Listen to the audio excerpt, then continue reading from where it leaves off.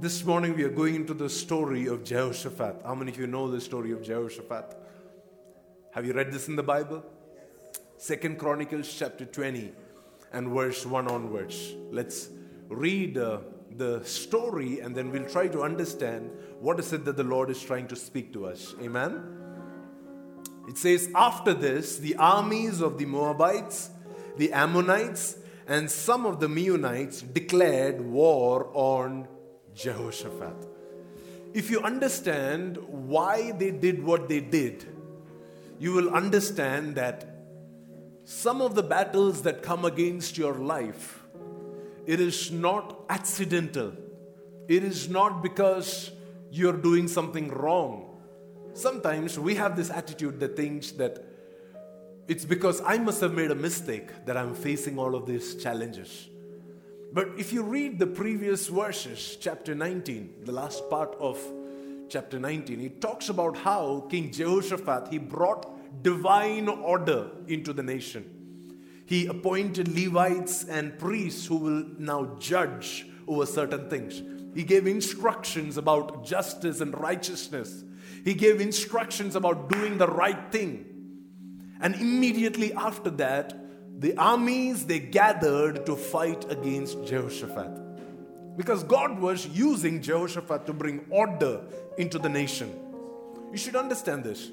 All the days of the time of the kings of Israel, the Levites have never ruled in Israel. Levites, they have been serving in Israel, but they have never ruled. Do you understand what I'm saying? Do you know who used to rule? The judges used to rule. The army used to rule. The kings used to rule. The tribe of Judah used to rule. But the Levites, their job was never to rule. The Levites, their job description involved only to serve in the house of God and in the things of God. But when Jehoshaphat came to power, he said, no, we want to do things a little different. We want to hand over the charge of the nation into the hands of Levites. The Levites are the ones who sit in the presence of God. The Levites are the ones who deal with the things of God. Who better who can run a nation other than worshippers? And Jehoshaphat brought a change in the order of things. Jehoshaphat, he himself is a descendant of King David from the tribe of Judah. But as he is seated on the royal throne, he says, yes, I will still be the king because God has appointed me to be. Yes, I will still be the one in charge here. And yet, I'm giving my authority into the hands of worshippers. And then he called these Levites and priests. Please read, okay? I'm just quickly sharing this so that you can understand the context. Please go back and read chapter 19 to verify if I'm telling you the truth. You would not find this anywhere in scripture. Else, if you do find it, please bring it to my attention, where Levites and priests were given the ordinance to rule. Never. Here, he gives them the anointing, the authority, the royal directive to now rule and judge and make ordinance. And after that, he calls them together and he tells them how they should do it. He said, you have to be just. You cannot take bribe. He's giving instructions to Levites and the priests. He's telling them how the ways the family of David has been ruling on the throne. Now he's telling them, now this is how you should do the ruling part yourself. You should do it with justice. And immediately the Bible says, after this, the armies of Moabites, the armies of Ammonites, the armies of Meunites, they all joined together to battle against Jehoshaphat. It doesn't say they came to war against Judah. It doesn't say they came to war against the nation. It doesn't say they were upset with Jerusalem. Who were they upset with? Jehoshaphat, the man of God who brought divine order in the nation. They were not upset with the Levites. They were not even upset with the army of Israel. They were upset with the man Jehoshaphat. So friends, let me tell you this. When you're facing battle, when it looks like the Moabites and the Ammonites and the Meunites and all of these ites, they come to fight you. They come after you, one after the other. It must be because you would have done something right. It must be because you would have set some protocol in your life. It must be because you're changing the order of functioning in the environment around you. There is some shift that you're bringing about with your life, which is ticking off the enemy. So it's a good thing when the enemy comes to fight you. Amen? The Bible says messengers came and told Jehoshaphat, a vast army from Edom is marching against you. Against the nation? No. Against you from beyond the Dead Sea. They are already at Hazazon Tamar. This was another name for En-Gedi, which means there was a huge group of people. Huge, a vast army. Now Jehoshaphat, as soon as he heard the details of it, he understood this is too big. This is not ordinary. This is not something that I can survive. If it was 10 against 10, I think we can survive. But this is one nation, and that is also a very tiny nation. You should understand, the nation of Israel was split into two, the nation of Judah and Israel. The nation of Judah was only 2 tribes. The rest of the tribes, the rest of the 10 tribes were in Israel. And now, Jehoshaphat, the king of this small nation, the small country called Judah, he is now facing the Moabites, the Ammonites, and some of the Meunites. They've all gathered, a vast army. They have come against him. Not only have they come in a very surprising manner. Jehoshaphat was not expecting this. This was not the time of war. This was a time of peace when the enemy came to attack. The Bible says in verse 3, his first response, Jehoshaphat, he was terrified by the news and he begged the Lord for guidance. We learned something in this church in this season. It is that when you're terrified, you don't go to God for prayer. Yeah. When you're terrified, what do? You worship. When you're terrified, you read the Bible. When you're terrified, you get mentorship. When you're terrified, that is not the time for you to open your mouth and express your lack of faith to God. It says, Jehoshaphat, because he was terrified, now he begins to beg the Lord. He begins to plead. He is unaware of his identity. He is unaware of who he is. It says, and then he also ordered everyone in Judah to begin fasting. Now, I'm not saying prayer is bad. I'm not saying that fasting is bad. But I'm just saying that as a people of God, our identity is too developed for us to begin to panic when the enemy comes with terrifying news. Amen? Amen? It cannot be, like Shadrach, Meshach, and Abednego, when they heard a terrifying news. They said, if we have to die, we are okay with that. If we have to burn in the stakes, we are absolutely fine with that. But we know that our God, He is able to save us. Amen. Either ways, we are not going to panic. Either ways, you don't see them calling for fasting and prayer.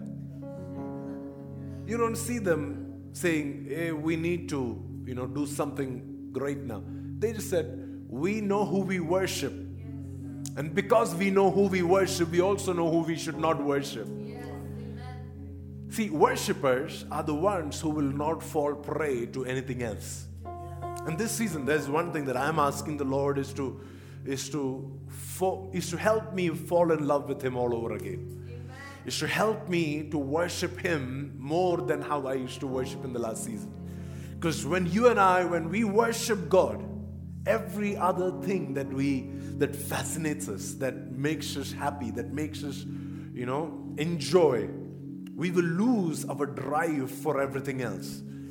Worship is the solution. It says that he was so terrified that he began to beg the Lord for guidance, not for protection, but he wanted direction. Do you see the difference? When we go to God, we are hoping that God will come and just do everything. Here, he's not saying that. He's saying, I need to understand what to do. He's not pleading for protection. He knows he's already protected, but he needs guidance from God. He needs a little bit of revelation from God for this season of his life. And that is why the Bible says he begged the Lord for guidance. May the guidance that you're seeking in your time of war be yours in Jesus' name. Yeah. You can claim that by saying, I receive. Yeah. Because I see the Lord is about to give you very prophetic directions. The Bible says he begged the Lord for guidance. Verse 4. So people from all the towns of Judah came to Jerusalem. Why? So they can seek the Lord's help. Then Jehoshaphat, he stood before the community of Judah and Jerusalem in front of the new courtyard at the temple of the Lord. And he prayed, O Lord God of our ancestors, you alone are the God who is in heaven. You are the ruler of all the kingdoms of the earth. You are powerful and mighty, and no one can stand against you. This doesn't look like a prayer to me. This looks like praise in my eyes. Because when he lifts up his voice, he's not talking about how challenging his circumstances is. He's not telling God how great the army of the Meunites and the Moabites and the Ammonites are. He's not talking to God about the challenges or the struggles. He's telling God, you are powerful and mighty, and no one can stand against you. Like, my question is, isn't it true that God knows how good and glorious he is? Why do you need to tell me, Jehoshaphat, how glorious I am? See, you should remember that our confession, our praise is more of a reminder for ourselves of who God is and what he is capable of doing. And there is nothing that moves God as much as your praise does. You know, T.D. Jakes said it like this: God doesn't have a weakness, but if he did have a weakness, it would be praise.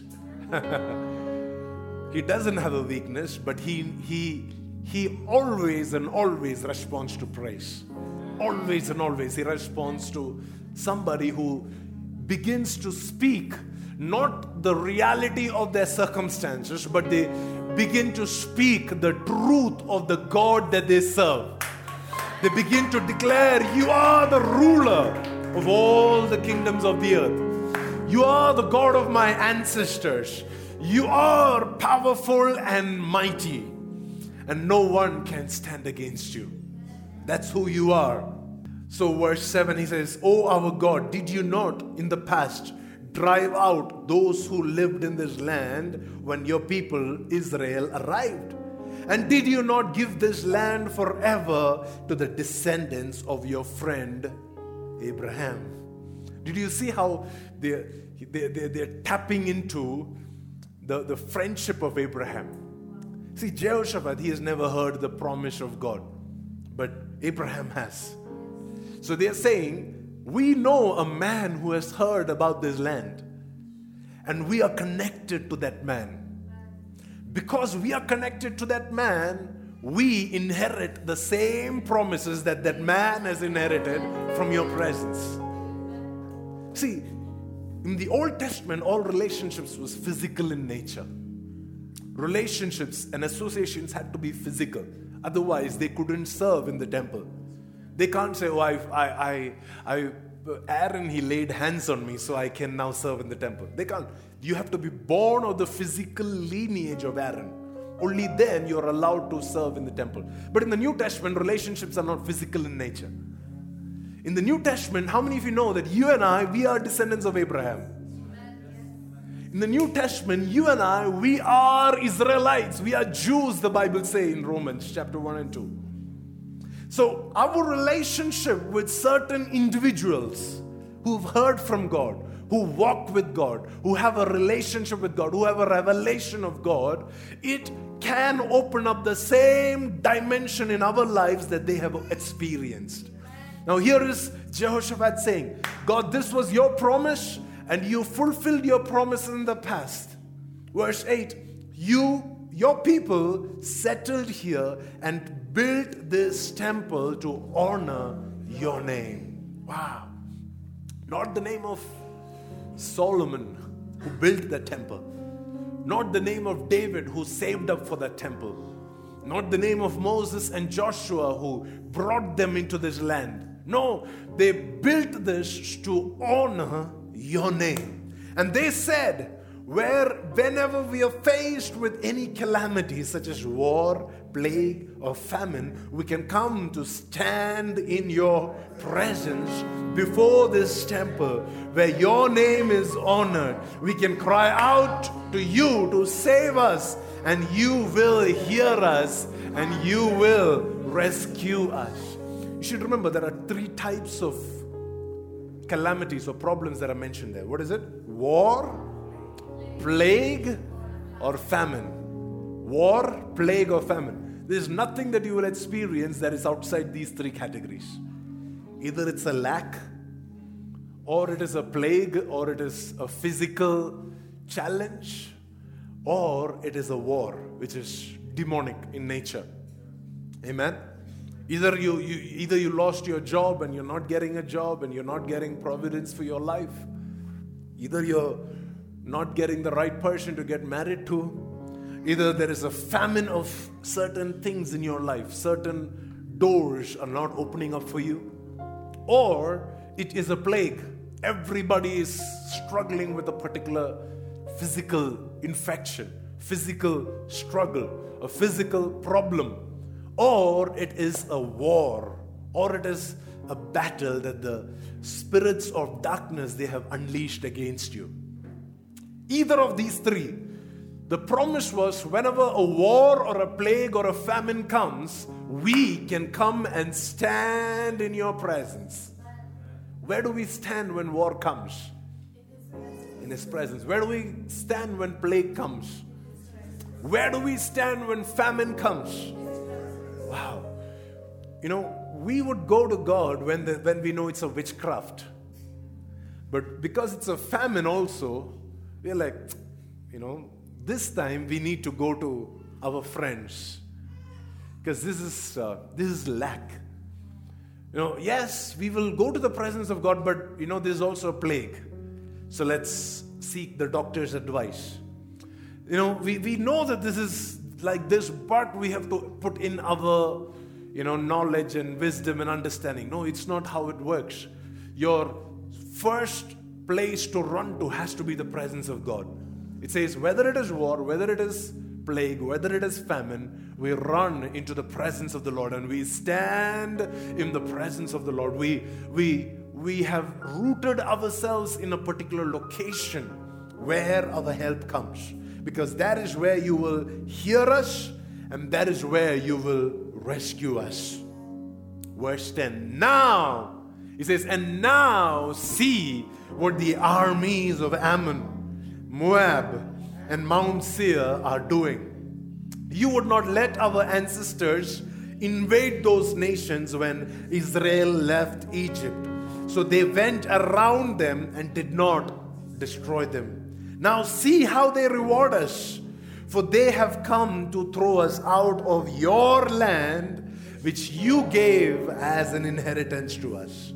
Oh, our God, won't you stop them? We are powerless against this mighty army that is about to attack us. We do not know what to do, but we are looking to you for help.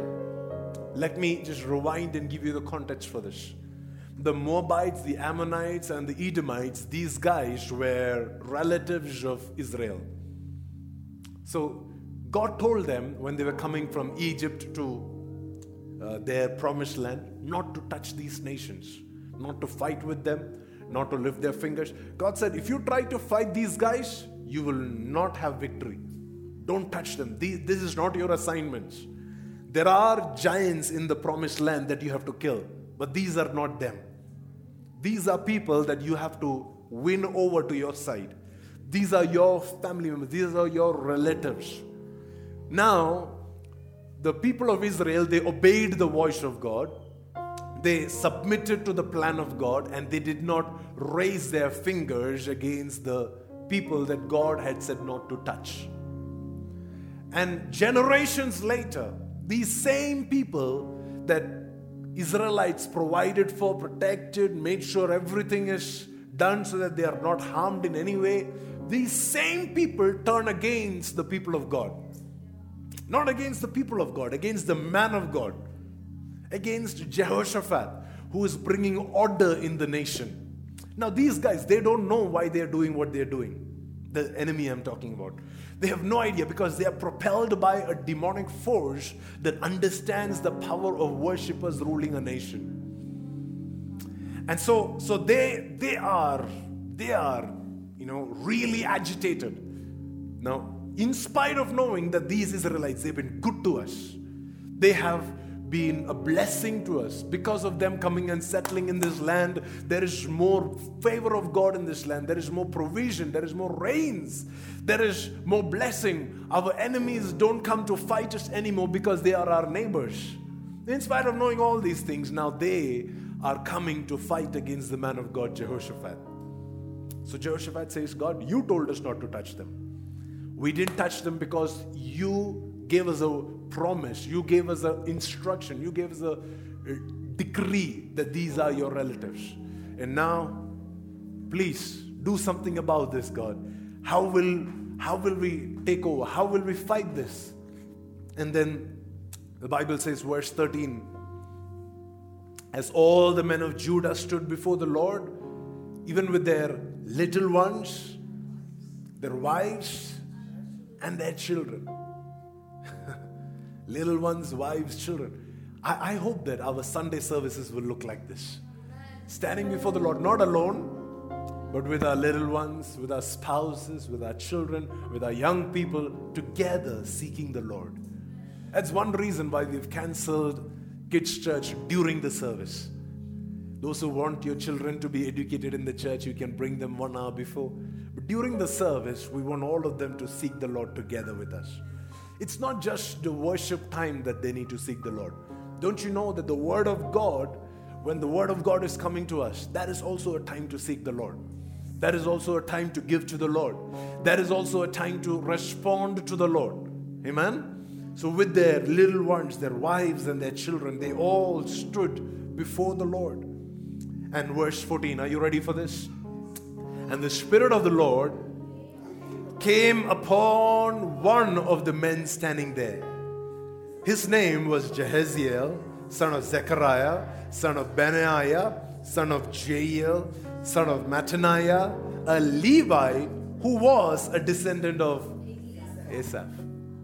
See, do you see? You would see how Levites were so powerfully instrumental in this generation during Jehoshaphat's time. Normally, prophets are not necessarily from the tribe of Levi. You would rarely find any prophets from the tribe of Levi. But the Bible says, because Levites were empowered in this land, because Levites were looked up to, because Levites were no longer servants, now they were also the lords of the nation. They were also the rulers of the nation. The Bible says when they came and they cried out to the Lord, whom did God appoint? Whom did God ordain? God ordained a Levite. God picked up a servant, a worshipper, somebody who is, elevated in the eyes of the people by the king. And the Bible says the Spirit of the Lord came upon this Levite. Verse 15, he said, listen, all you people of Judah and Jerusalem. Are you listening, church? Yes. Listen, King Jehoshaphat, this is what the Lord says. Do not be afraid. Don't be discouraged by this mighty army, for the battle is not yours, but God's. This battle is not yours, Jehoshaphat. You will have a lot of battles to fight, but this one, that's not yours. Because God never wanted you to fight these guys.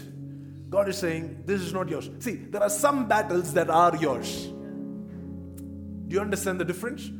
God didn't say this to the Israelites who were coming from Egypt to Canaan. God told them to prepare for war. But to Jehoshaphat, God told them, You don't fight this battle. This battle is not yours. This battle, it belongs to me. Because I am the one who told you not to touch these guys. You did what you did in obedience to me. You forgave that person who was hurting you in obedience to me.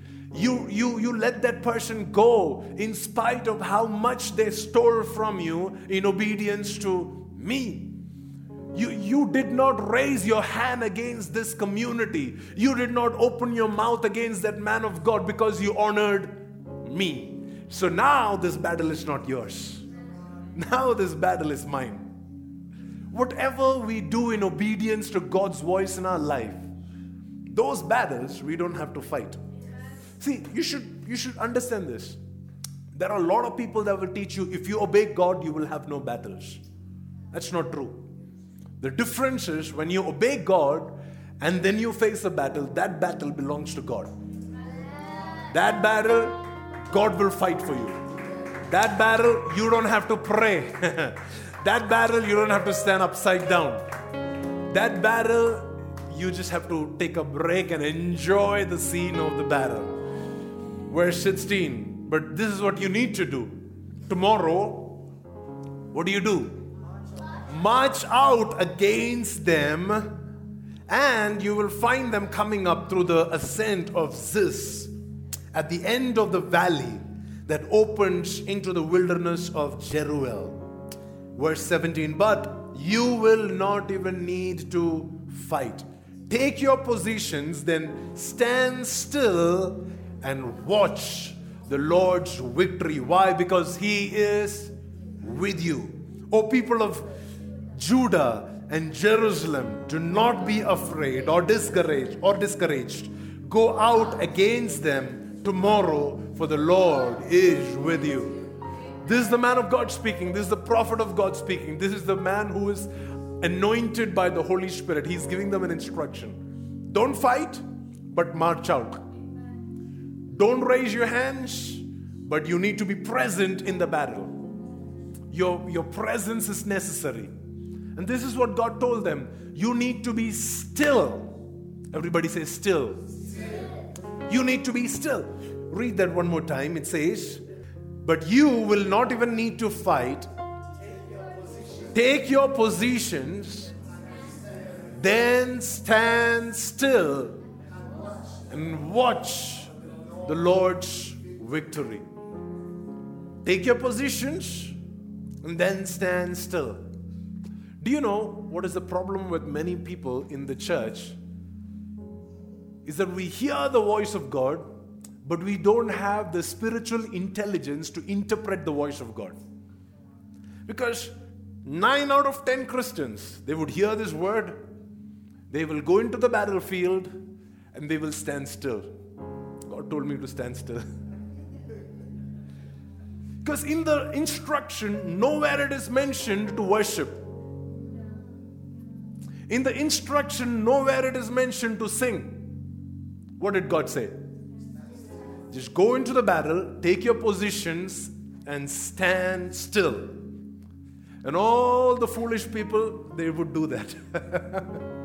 But Jehoshaphat was a man of spiritual intelligence. I'll tell you why. Let's read on. It says, then King Jehoshaphat, as soon as he heard the word, what did he do? He bowed low with his face to the ground, and all the people of Judah and Jerusalem, they did the same. They began worshiping the Lord in response to the word that God gave them. It says, then the Levites from the clan of Kohath and Korah, they stood to praise the Lord, the God of Israel, with a very loud shout. So there is worship happening, there is praise happening, and there is great shout in this place. Why? Because the word of the Lord came. We do not respond to God's voice with silence. We respond to God's word with worship. We respond to God's word with a shout. We respond to God's voice with praise. Are there any Levites with a revelation in this house? Are there any Levites who know their assignment in the body of Christ? Are there any worshipers who know your calling? Verse 20, early the next morning, the army of Judah, they went out into the wilderness of Tekoa. On the way, Jehoshaphat, he stopped and said, listen to me, all you people of Judah and Jerusalem. Believe in the Lord your God, and you will be able to stand firm. When you believe God, you will be able to stand firm. But you also need to believe in His prophets. Because if you believe in His prophets, you will not just stand firm, you will also succeed. So there is a twofold belief system. Some people, they believe only God. Some people, they believe only prophets. But we believe in God and we believe in His prophets. When we believe in God, we will be able to stand firm. We will be grounded. We will be rooted. And then when we believe the prophets, the one who carry the voice of God, the ones who bring us the word of God, it says, if you believe in His prophets, you will do what? You will succeed. Verse 21. And then this is where King Jehoshaphat, he's like, you're my people. I have my team of consultants. And guess who his consultants are? The Levites. Who did he appoint into places of power in the nation? The Levites. Okay, so this is what it says. So after consulting the people, okay, the king, what did he do? He appointed singers to walk ahead of the army, singing to the Lord and praising Him for His holy splendor. This is what they sang. Give thanks to the Lord. His faithful love endures forever. So there was consultation that happened in the camp. Okay, there was conversations that happened. This is why you should be surrounded with worshipers. This is why you should elevate worshipers around you. You find somebody that loves the Lord, give them positions of authority in your life. Give them positions to correct you. Give them positions to, tell you what to do. See, Jehoshaphat, you think that Jehoshaphat was a self-made man? He was not. He was not. Many of us, we think that, God raised a Jehoshaphat, I am the Jehoshaphat, I don't need anybody.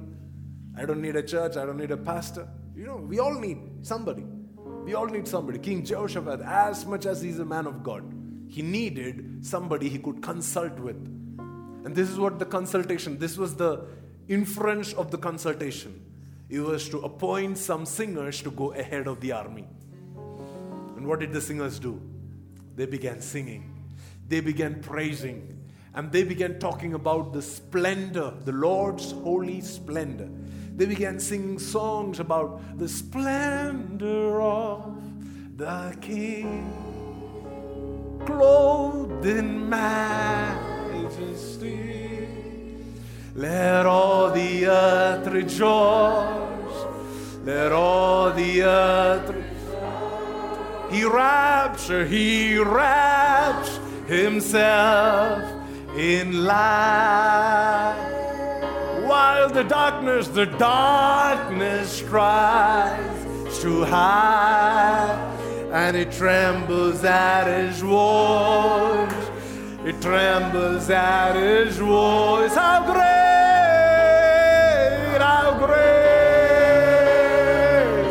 is our God. Sing with me, how great is our God. And all will see how great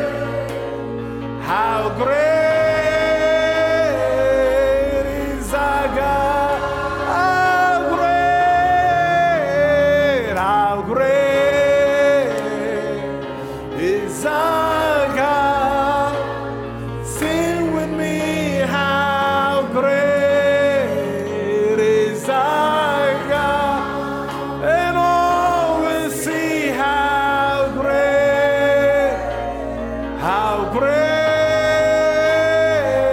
is our God. Somebody said aloud, hallelujah. Hallelujah. Please sit. Are you ready to hear this? Are you ready for the next verse? Verse 22. Read with me. At the very moment they began to sing. Everybody say they began to sing. Not that they stood still. Not when they stood still. What is the prophetic word? Stand still and see the victory of the Lord. But then your standing still doesn't mean you stand still, my dear friend. There are a lot of people that teach us in the New Testament church, hey, Jesus has finished the work on the cross. Now we have nothing to do. No. We have so much to do. Just because Jesus has finished the work, it doesn't mean I stop my worship. It doesn't mean I don't give tithes. It doesn't mean I don't give glory to God. Because, tradition will tell you this is the word, let's stick to the letter of the law. The letter of the law is just keep quiet and everything will fall into place. How long have you been quiet? What has changed in your life till now? Tell me that. Tell me your silence has worked for you.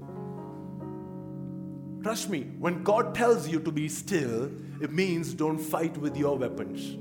There are some other weapons that are given into your hands. There is a battle that you need to now engage in. What does the Bible say about spiritual warfare?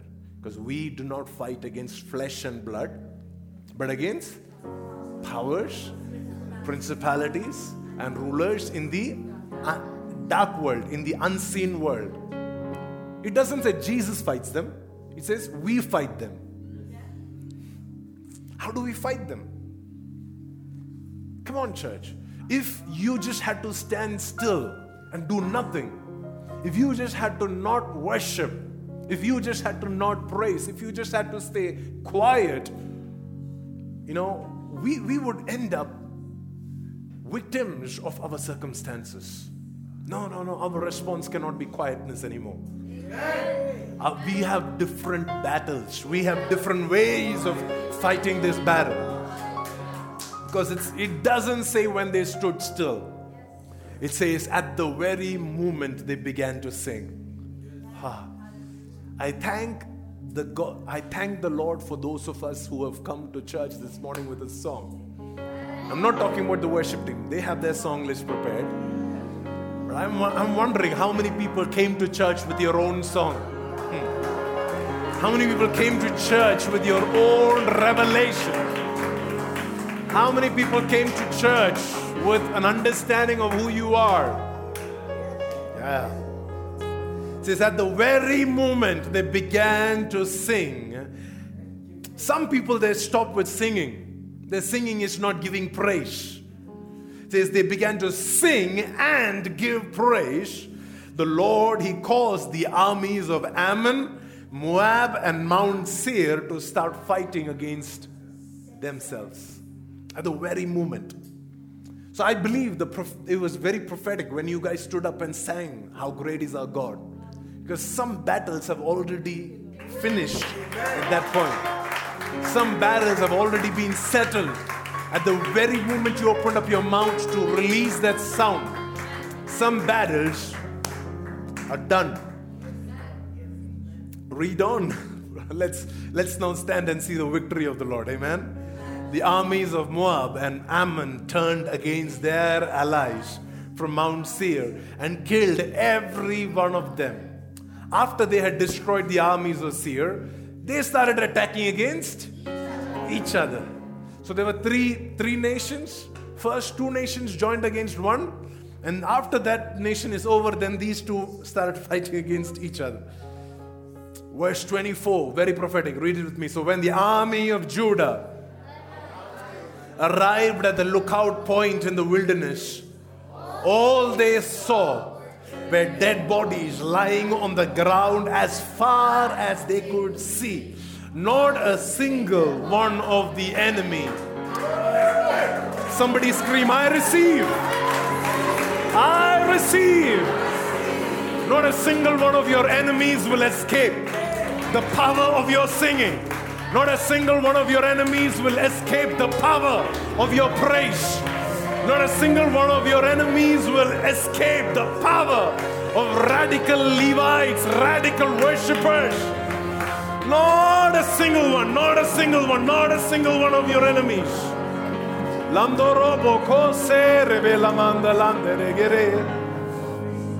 Wow, King Jehoshaphat and his men. Verse 25, let's read. It says, King Jehoshaphat and his men went out to do what?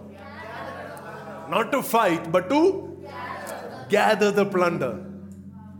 Now you know why these enemies came to fight. To give us plunder. See,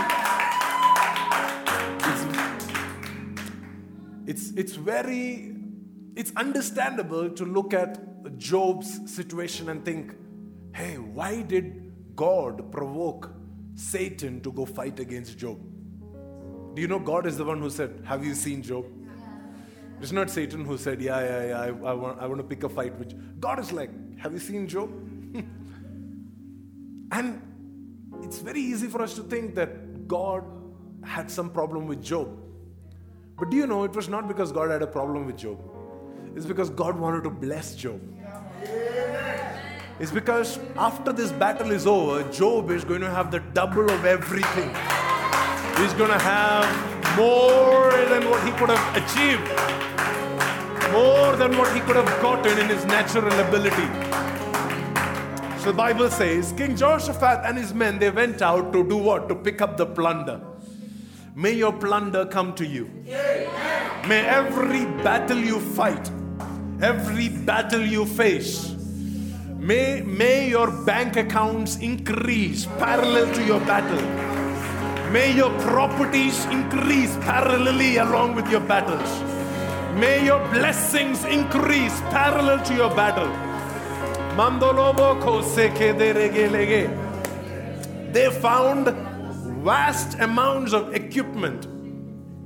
I can only see cameras all over the place. See, that's me. Vast amount of equipments mean a lot of cameras and drones, and it says vast amounts of equipment. I don't know what is equipment for you, but let it come to you in Jesus' name. Vast amounts of clothing. Yeah. Whatever brand, you can't even pronounce these brands. Let it come to you. You don't go looking after them. Let the enemy bring it to your doorstep. Let the enemy bring it to you in Jesus' name. And other valuables, more than you could carry. More than they could carry. Yeah. May your blessings be such that your boat may be at the verge of sinking. That's how Jesus blessed Peter. Two times when the overflow came, the disciples, they were like, we will sink. If we don't handle this correctly, we will sink. I'm telling you, some of you will need to hire 10 chartered accountants to sort out your finances.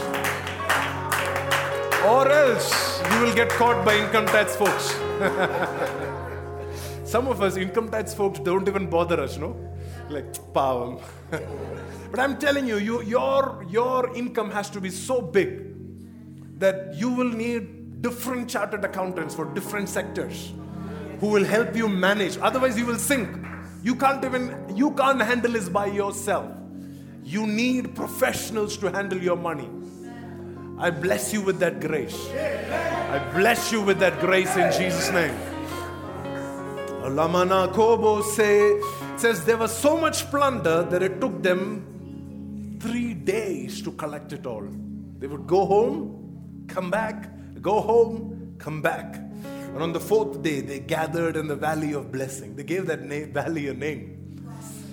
See, in the natural, it's very easy for you to see that valley full of dead people. Do you remember? It was full of dead people. 3 days. Don't you think it'll be stinking by now? But it takes a worshiper to go into a stinking valley and say, this is a valley of blessing. This is not no. This is not a reminder of my failures. This is not a reminder of God's failures. This valley is a valley of blessing. Some of you, you need to rename your valleys today. Rename your valleys. Rename. They're not valleys of dry bones.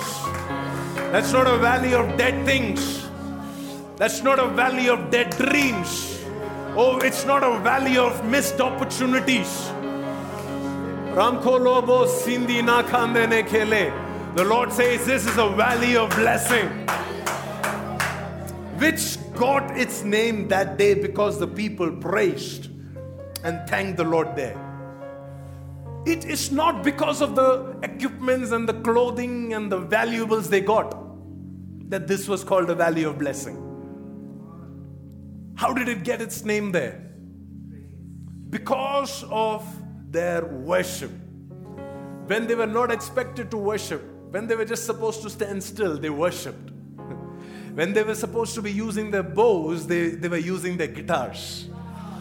When they were supposed to be panicking, they started worshiping and dancing.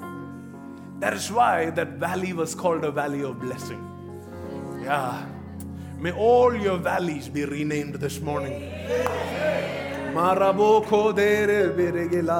It is still called the valley of blessing today. Then all the men returned to Jerusalem with Jehoshaphat leading them. Overjoyed, somebody said overjoyed. That the Lord had given them victory over their enemies. The Lord had given them victory over their enemies. So there was a joy that preceded the battle, and there was a joy that succeeded the battle. You see how joy is an immunity? And at the same time, joy is the after effect of a battle that you went through. You cannot just expect to be joyful after the battle is over. These guys, they were joyful, they were singing, and they were praising God before the battle began. The object of their joy was not the victory. The object of their joy was not the equipments. The object of their joy was not the clothes and the valuables. The object of their joy was the splendor of the King. Because they said, give thanks to the Lord because His love endures forever.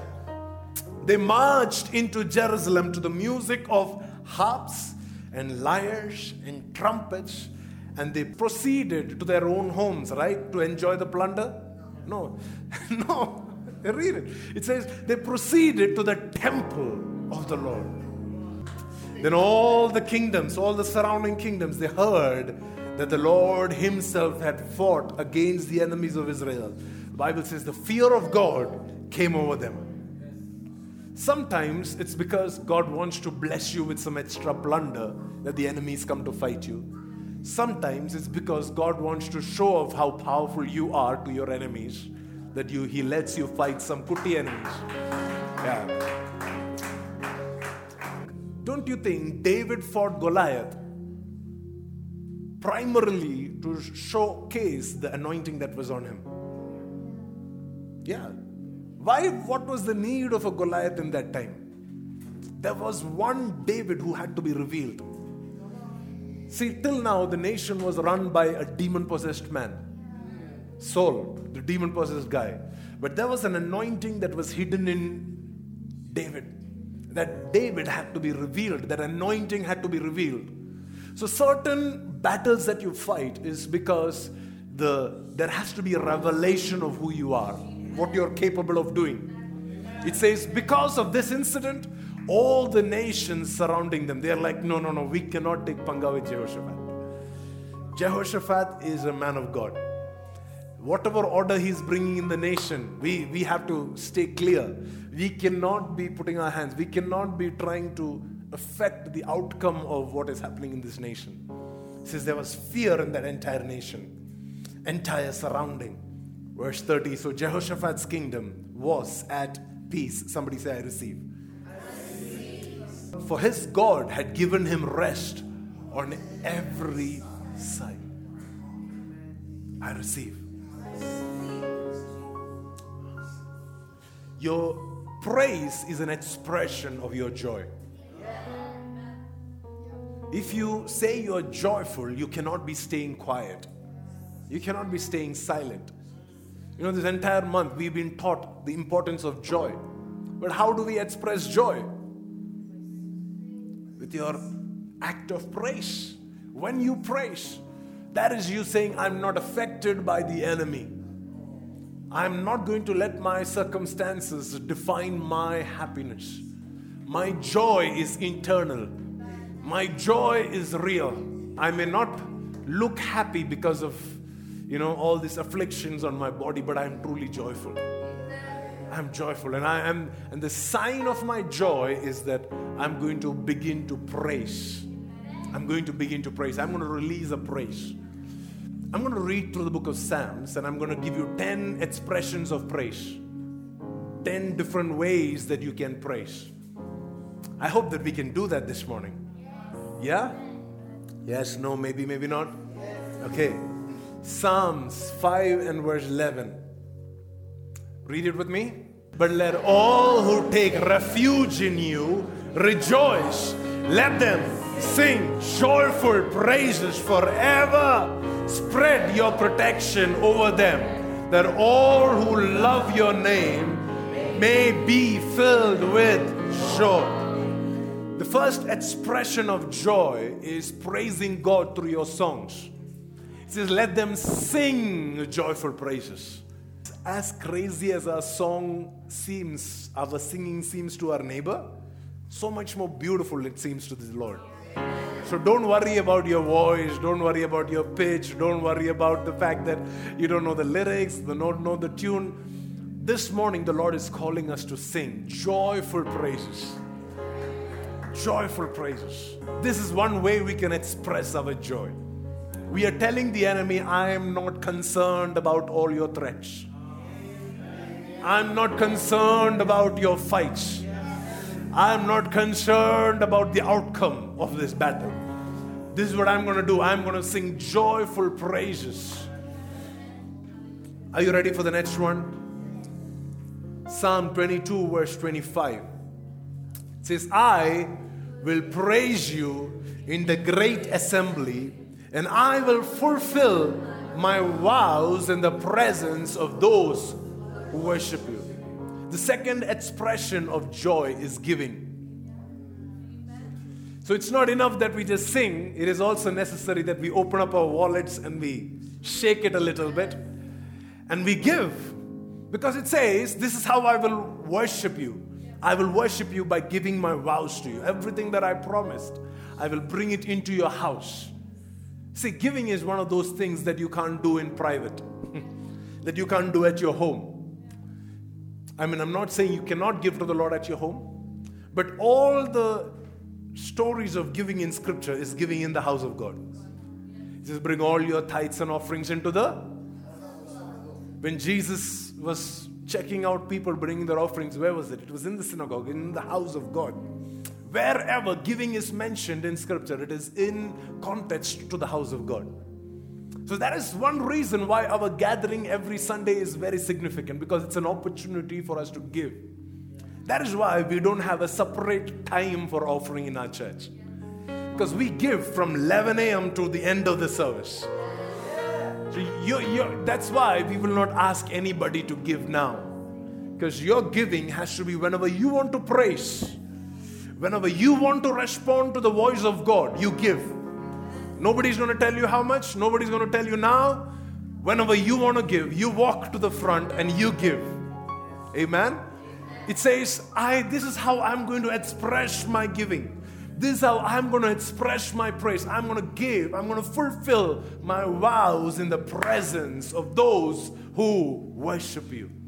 So it's not going to be like, I don't want anybody to see me walking up into the front. No. It's a little embarrassing because it's in the presence of those who worship you.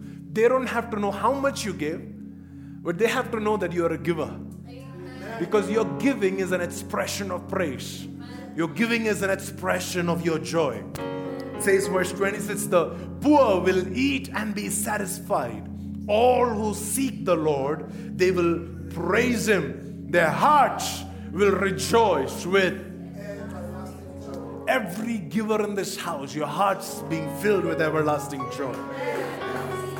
Jump to Psalms 33, verse 1, it says, let the godly sing for joy to the Lord. It is fitting for the pure to praise Him. This morning, whatever it is that is stopping our lack of our praise to the Lord, whatever ungodliness is there, whatever impurity is there, we have to lay it down at the altar. You should understand, our praise is powerful when it is pure, when it is coming from a pure heart. So whatever it is there, if there is any unconfessed sin, any nature, any attitude of heart that we have not yet just placed at the altar and asked the Lord to forgive us, then you have to do it today. It says, because the godly are the ones who sing for joy to the Lord. Verse 2. Ready for this? It says, praise the Lord with melodies on the lyre, play skillfully on the harp, and sing with joy. The third expression of praise, are you ready for this? Is to make melodies, to make music to the Lord. I thank God for all the skilled people that we have in the house. But we can all make melodies, right? Yeah? Yes or no? Yes. Do we all hum? Yes. Do we all know how to sing a tune? Yes. Yeah, we can all make our own music unto the Lord this morning. Amen. Come on now. Are you all ready? I'm telling you all these things so we can practice it today. Today is preach and practice immediately, not later. Today we have to, before we leave from here, we have to practice. We cannot be a cribbing church. We cannot be a complaining church. No, we have to be a singing church. We have to be a church that gives. We have to be a church that makes melody in our hearts unto the Lord. Amen. It says, verse 3, sing a new song of praise to Him. Play skillfully on the harp and sing with joy. Let's jump to Psalms 34 verse 1. It says, I will praise the Lord at all times, and I will constantly do what? Speak His praises. This is specifically for the ones who can't sing. If you can't sing, you can speak. I know so many people were happy when I read this out. Hey, do you know that your speaking has to be speaking praises to God? Which doesn't finish with the worship session here. I mean, we can speak praises to God even during the worship session, but from 1 p.m. on Sunday afternoon to 11 a.m. next Sunday morning, you are still speaking to somebody or the other, beginning with yourself. You're telling yourself something? What are you telling yourself? Our God, He is strong and mighty. There is no one who can stand against Him. Instead of telling yourself all the lies that the doctors have already told you, why don't you speak what you speak? Be constantly speaking His praises. Verse 2, it says, I will boast. Do you know that your boasting is a sign of praise to God?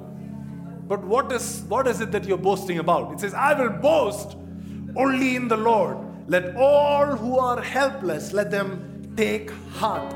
Verse 3, come, let us tell, everybody tell of the Lord's greatness, and let us exalt His name together.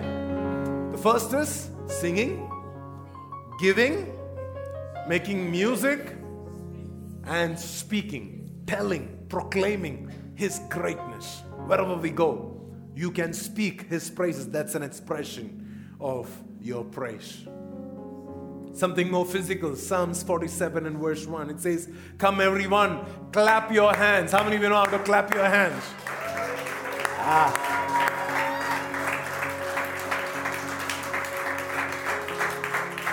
Clapping hands. Let's do it. Hallelujah!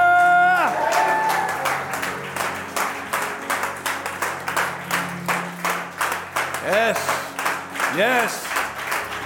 Thank you, Lord.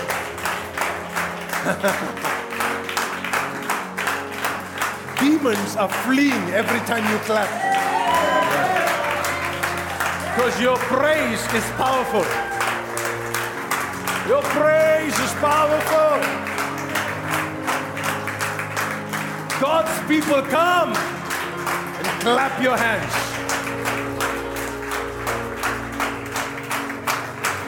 Let me explain this. Clapping is not a Pentecostal thing. Clapping is a Levite thing. Clapping is not meant for the charismatics. Clapping is meant for worshipers. We clap not because we feel good.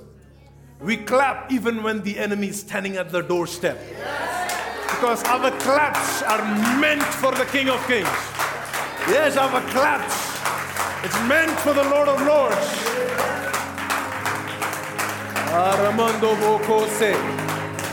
The next verse, Psalm 66. Ready? Let's read it out together. 1, 2, 3, go. Shout joyful praises to God, all the earth. We heard sing joyful praises. Now, shout. So this is where I believe that, we need extra energy when we come to church on Sunday. You should be able to shout, guys. Come on. Yeah. We should be able to shout. This morning is going to be a very loud service. Shout joyful praises. Shout to God all the earth. He's the one. He deserves it. He deserves it.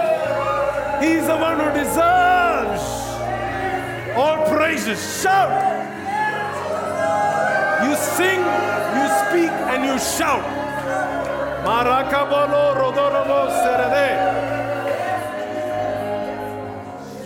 Are you ready for some more fun? Psalms 126 verse 2. Let's read it. We were filled with laughter. Do you know your laughter is a sound of praise to God? That is why God was so irritated with the cries of God's people in the wilderness. They're murmuring and they're cribbing. God was so irritated. He was annoyed with that sound. But it says, we were filled with laughter and we sang for joy. And the other nations said, what amazing things the Lord has done for us. No, for them.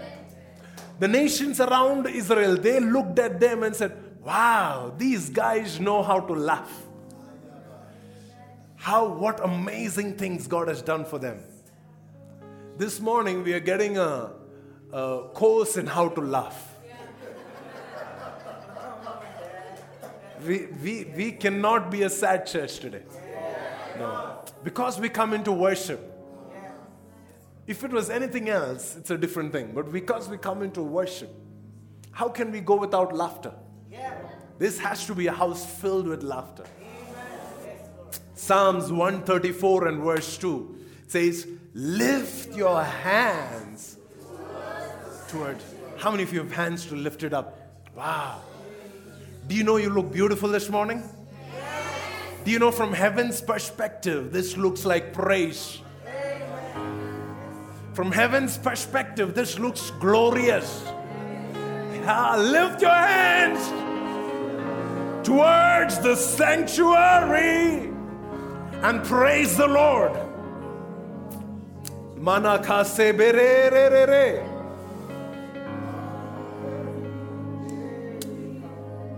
Psalms 149 verse 1. Praise the Lord. Sing to the Lord a new song. Sing His praises in the assembly of the faithful. I told you about corporate gathering, corporate praises, yeah?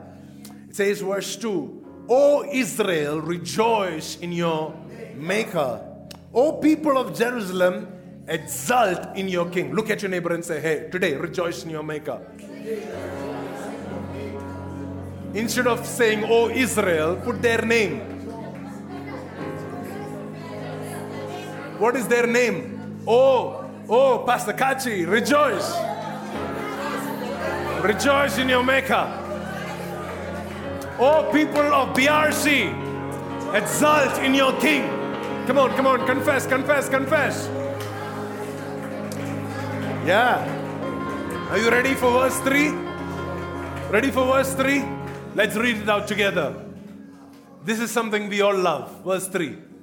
Praise His name with what?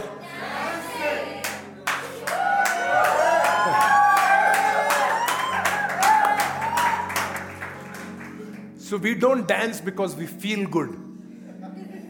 We dance because it is scriptural to dance. We don't dance because we are happy. We dance because we've heard some terrifying news. We dance in the midst of all of that. Why? Because my dancing is a praise unto the Lord. I can praise His name with dancing.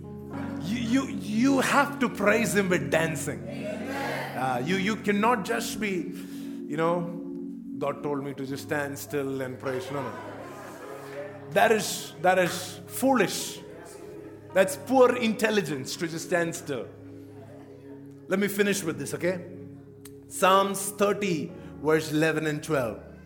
You have turned my mourning into joyful dancing. You have taken away my clothes of mourning and clothed me with joy. That, verse 12, read it loud or clear, okay? Verse 12. That I might sing praises to you and not be silent. Tell your neighbor, I will not be silent. Can I say this out loud? Being still doesn't mean being silent. I'll repeat it one more time. Being still doesn't mean being silent. You cannot silently praise God. Sorry, you're in the wrong church. You're in a Bible-believing church this morning. And this church believes that when you give praise to God, you cannot be silent. It says, He has turned my mourning into dancing. He has taken my clothes of mourning and given me clothes of joy, that I might sing praises to you and not be silent. I gave you 10 expressions of praise. And I'm giving you one expression that is not praise. And that is your silence. You cannot praise God with your silence. Sorry. Can I read out all the 10? Just to revise so that we can practice it. Singing joyful praises to Him. By giving, I will fulfill my vows in the presence of those who worship God. Making melodies with melodies on the lyre, on the 10-stringed harp. Speaking. How many of you love speaking? Speaking. You can't sing, you can speak. This morning, we don't have the option to be silent, church. No. We will not be silent. We will not be silent. It says, I will constantly speak His praises. I will boast only in the Lord. I will tell of His greatness. And number 5, clapping. Your hands are strong this morning. The next one, shouting. You know how to shout? Yeah. Shouting. Then laughing. Yeah. So in between the worship, if your neighbor starts laughing, don't try to correct them. Let them laugh. He has filled us with laughter. We thank you, Lord. Then we will have dancing. We're lifting hands. We will have lifting hands. We will lift our hands. We will clap with our hands. We will lift our hands and we will dance with our steps. Are you ready for this? The Bible says, God told them, stay still and watch the victory of the Lord. But Jehoshaphat, he consulted with the people and he said, no. We will not stay silent. We can stay still but not be silent. And this is what it means to stay still for us. We will sing. We will give. We will lift our hands. We will speak His praises. We will play instruments. We will amplify the voice of those instruments. We will clap. We will shout. We will dance. We will laugh. The enemy has to be confused. It says, when they began to sing, the enemy got confused. Because this is actually confusing. Logically speaking, it doesn't make sense for somebody who is being threatened to laugh. It doesn't make sense. It has to confuse the enemy. Are you ready, church? See, if this expression of joy becomes our lifestyle every day, for the rest of this week, for the rest of this season, if we can continue to respond to every threat that the enemy sends our way with a song, with an offering, with a praise, I'm telling you, the enemy will not have any hiding place in your house. The Bible says, not a single one of your enemies will escape. That's a Rhema word of the Lord for us this morning. Not a single one of us will remain unhealed. Not a single one of us will have needs that are not met. Not a single area, whether it be war, whether it be plague, or it will be famine, not a single enemy will be left. Lift your hands unto the sanctuary. Father, I bless this congregation right now. From the front to the back, from the left to the right. I bless these hands to be hands that are holy hands lifted up in your sanctuary. I bless these hands to carry the plunder. I bless these hands with equipments, with clothes and with valuables. And I bless these hands with the ability to clap beyond their natural strength. I bless these hands with the grace to play melody unto the Lord. Lando roboko selebera kandene. Everything that they touch, let it be blessed. Everywhere they go, let them see and experience the favor of the Lord. May this be a morning of great rejoicing. May it be a rejoicing that will confuse our enemy. In Jesus' mighty name we pray.